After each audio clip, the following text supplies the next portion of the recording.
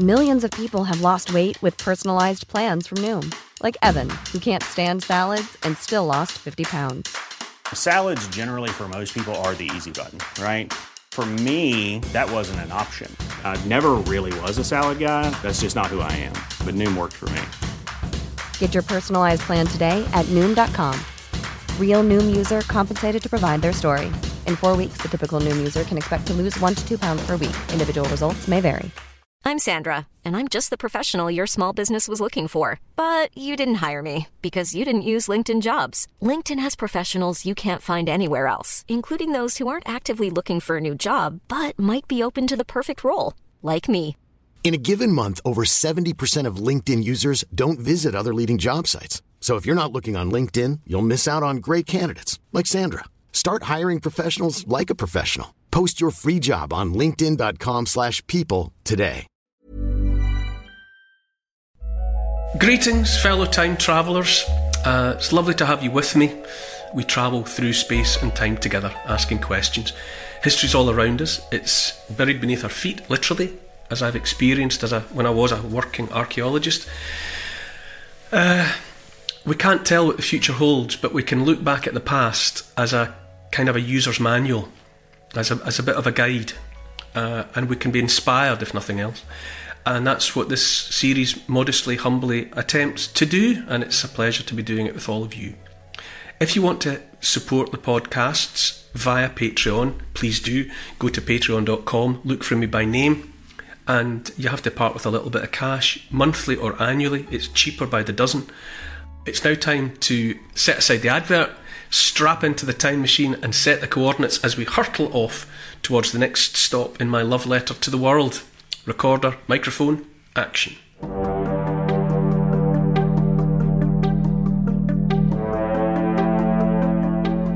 Tall, voluptuous, lovely, long brown hair, dark eyes. Europe's last witch is led in chains through the little town of Glarus in Switzerland to a square packed with people.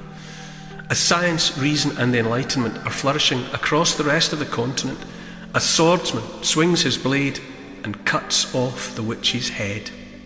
She's a powerful man's discarded mistress and can speak no more. The ultimate cancelling.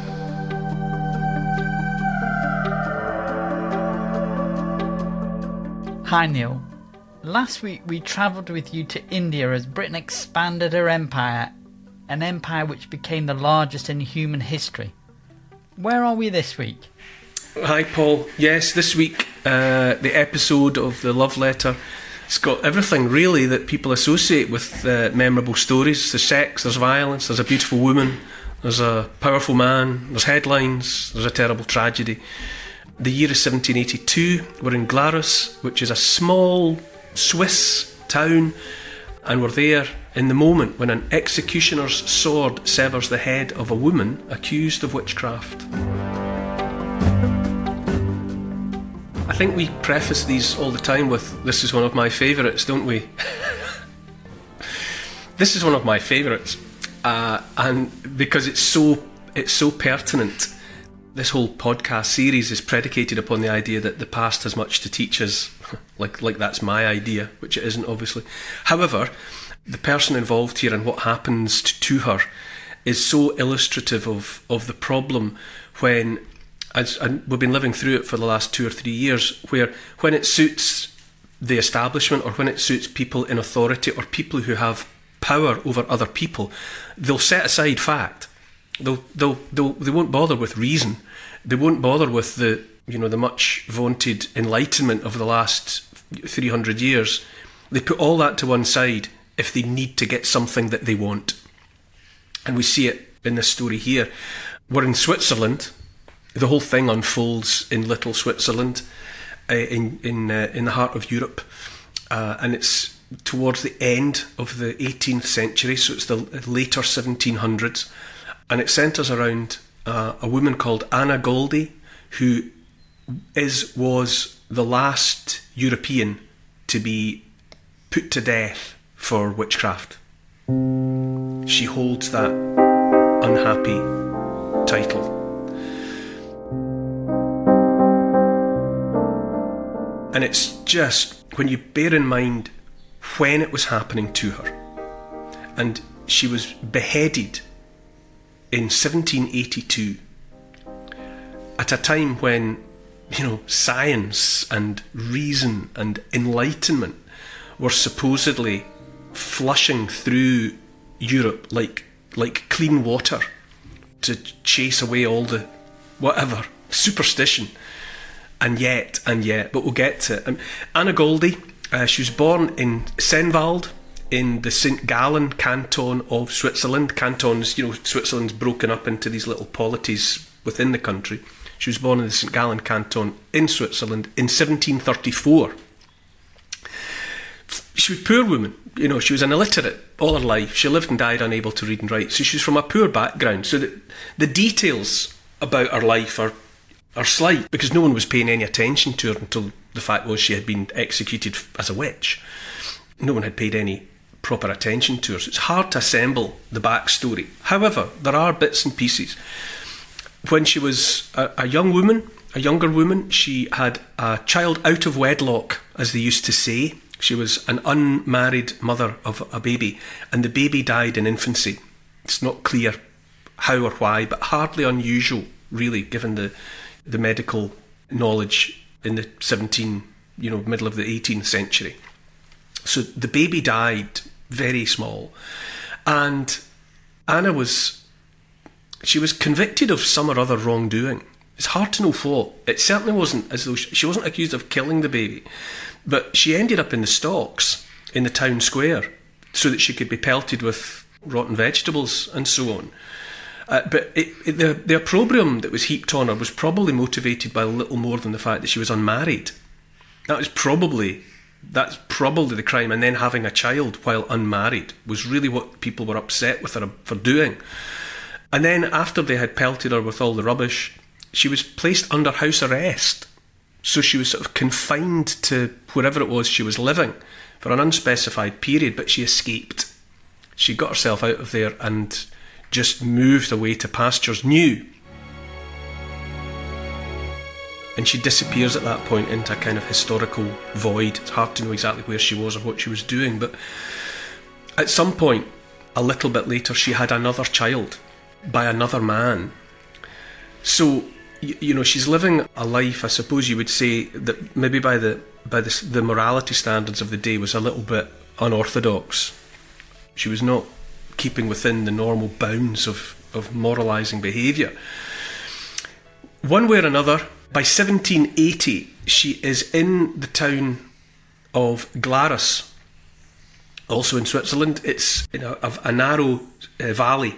There's steep cliffs either side, so fittingly in a way it's a place of shadow, a hidden place, away from prying eyes to some extent. And she found work as a nanny come housekeeper for a well-to-do family called the Tudys.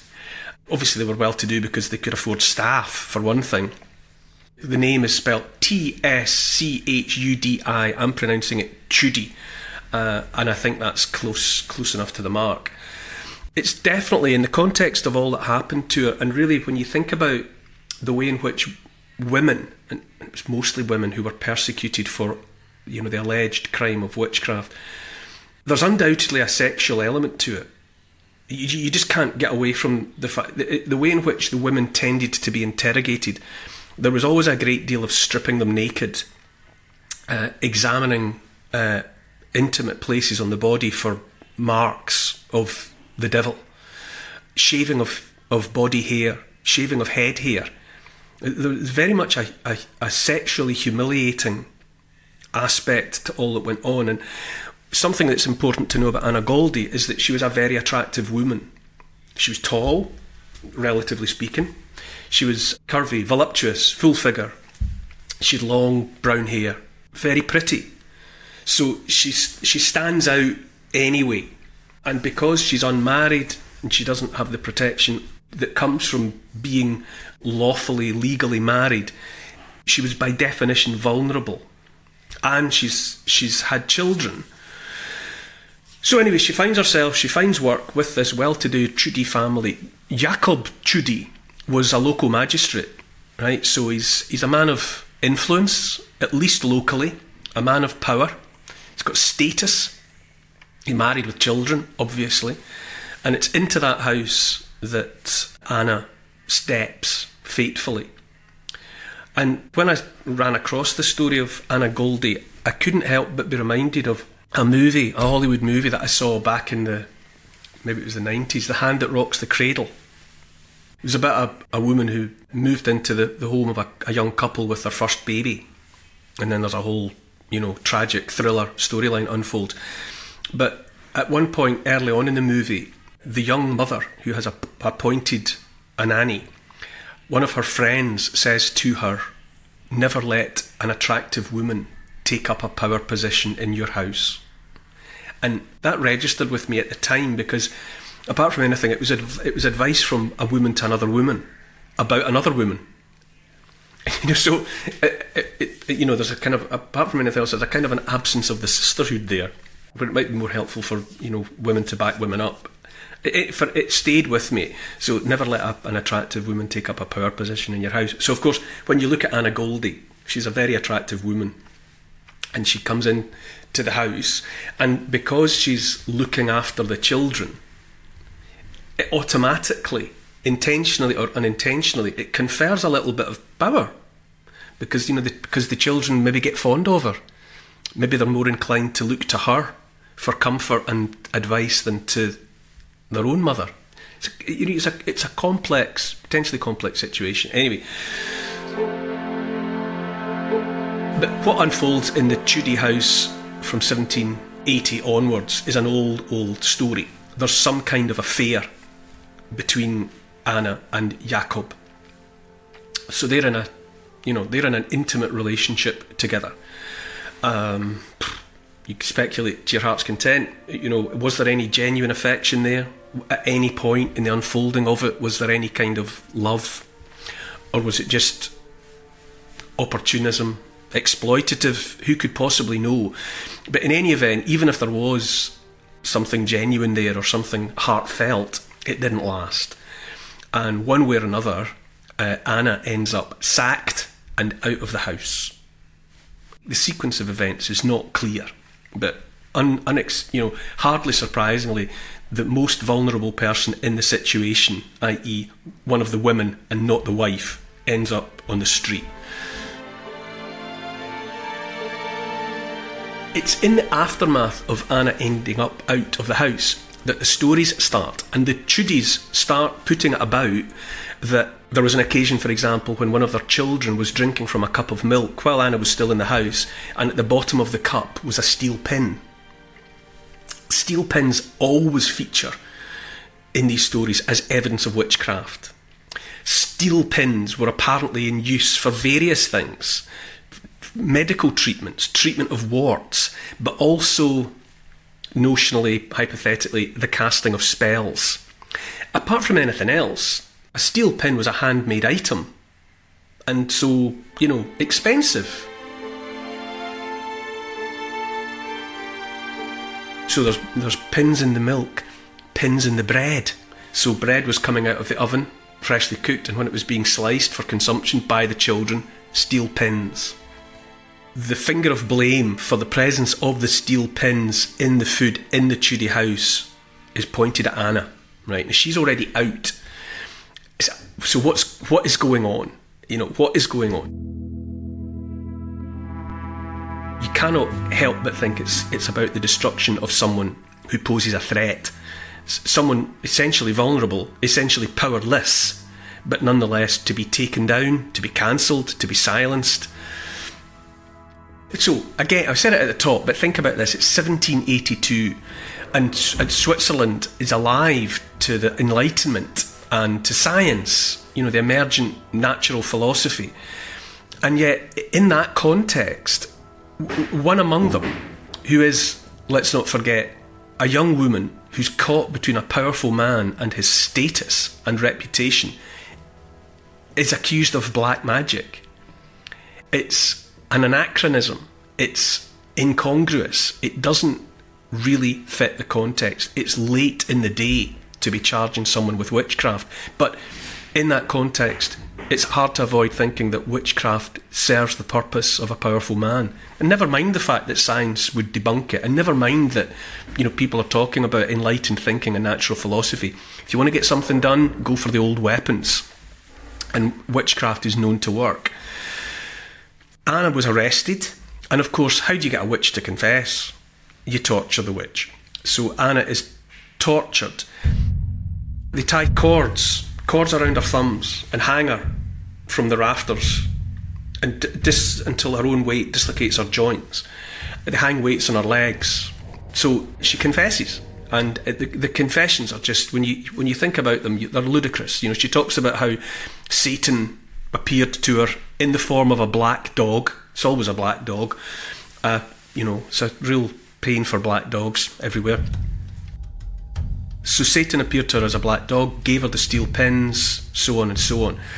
The first time they let her down from the weighted cords, she immediately withdrew her confession. She said it was nonsense. So she took it all back. And so what did they do? They hung her up again, and they tortured her more severely until she repeated it all. And this time when they brought her down, as I mentioned, she was illiterate. She couldn't read or write, but someone wrote out her confession, and Anna, with her broken hand, made her mark, a cross beside the confession.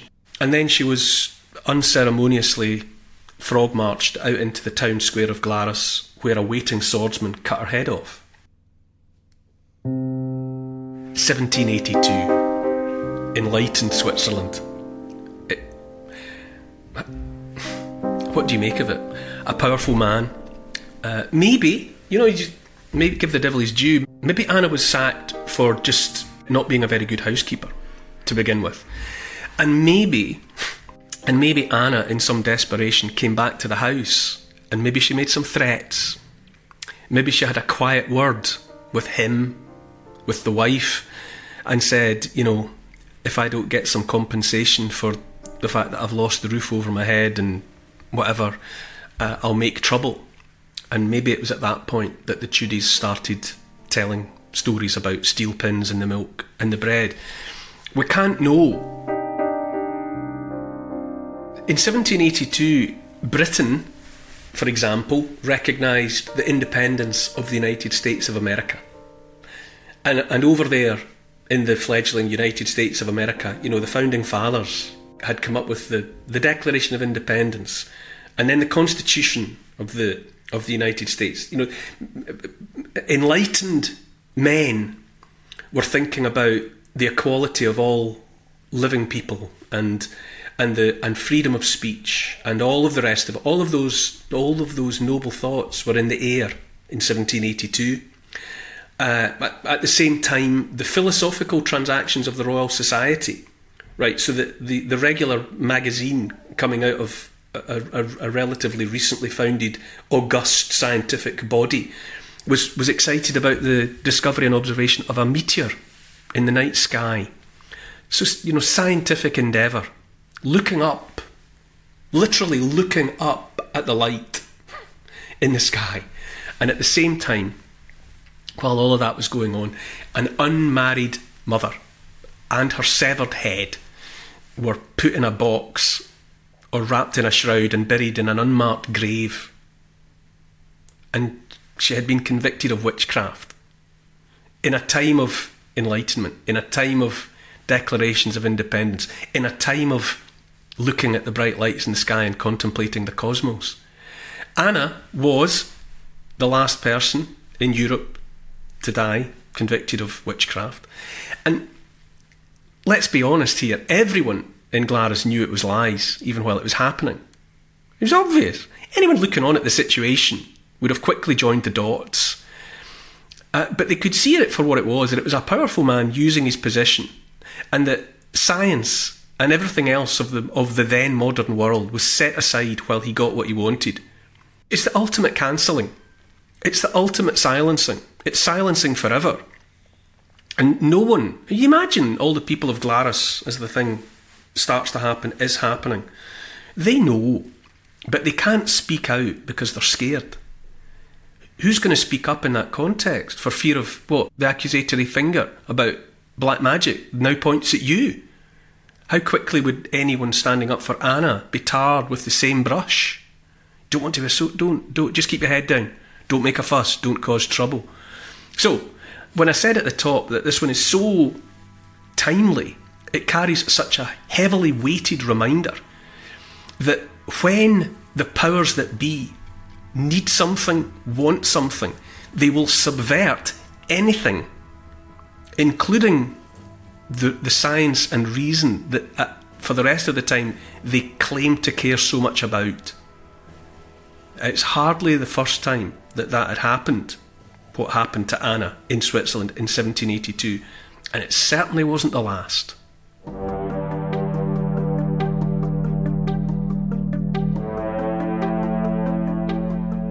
A revolutionary war, hunger for strong government, and independence within independence, confederation, great words and declarations, discussion, debate, and finally a written constitution.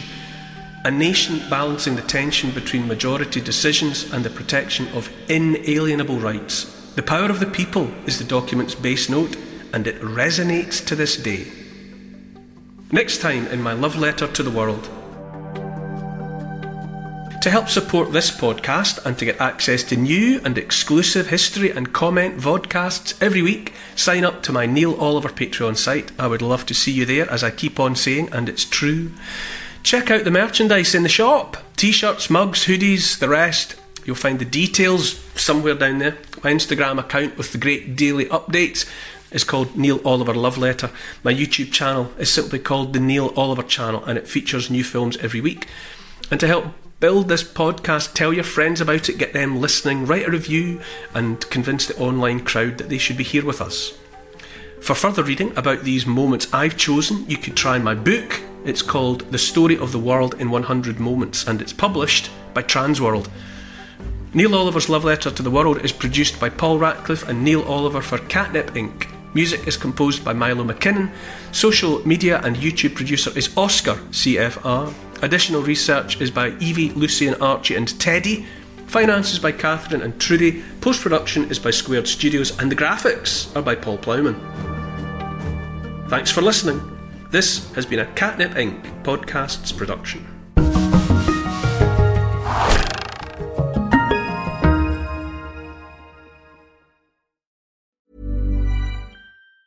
Mom deserves the best, and there's no better place to shop for Mother's Day than Whole Foods Market. They're your destination for unbeatable savings, from premium gifts to show-stopping flowers and irresistible desserts. Start by saving 33% with Prime on all body care and candles. Then get a 15-stem bunch of tulips for just $9.99 each with Prime. Round out Mom's menu with festive rosé, irresistible berry chantilly cake, and more special treats. Come celebrate Mother's Day at Whole Foods Market.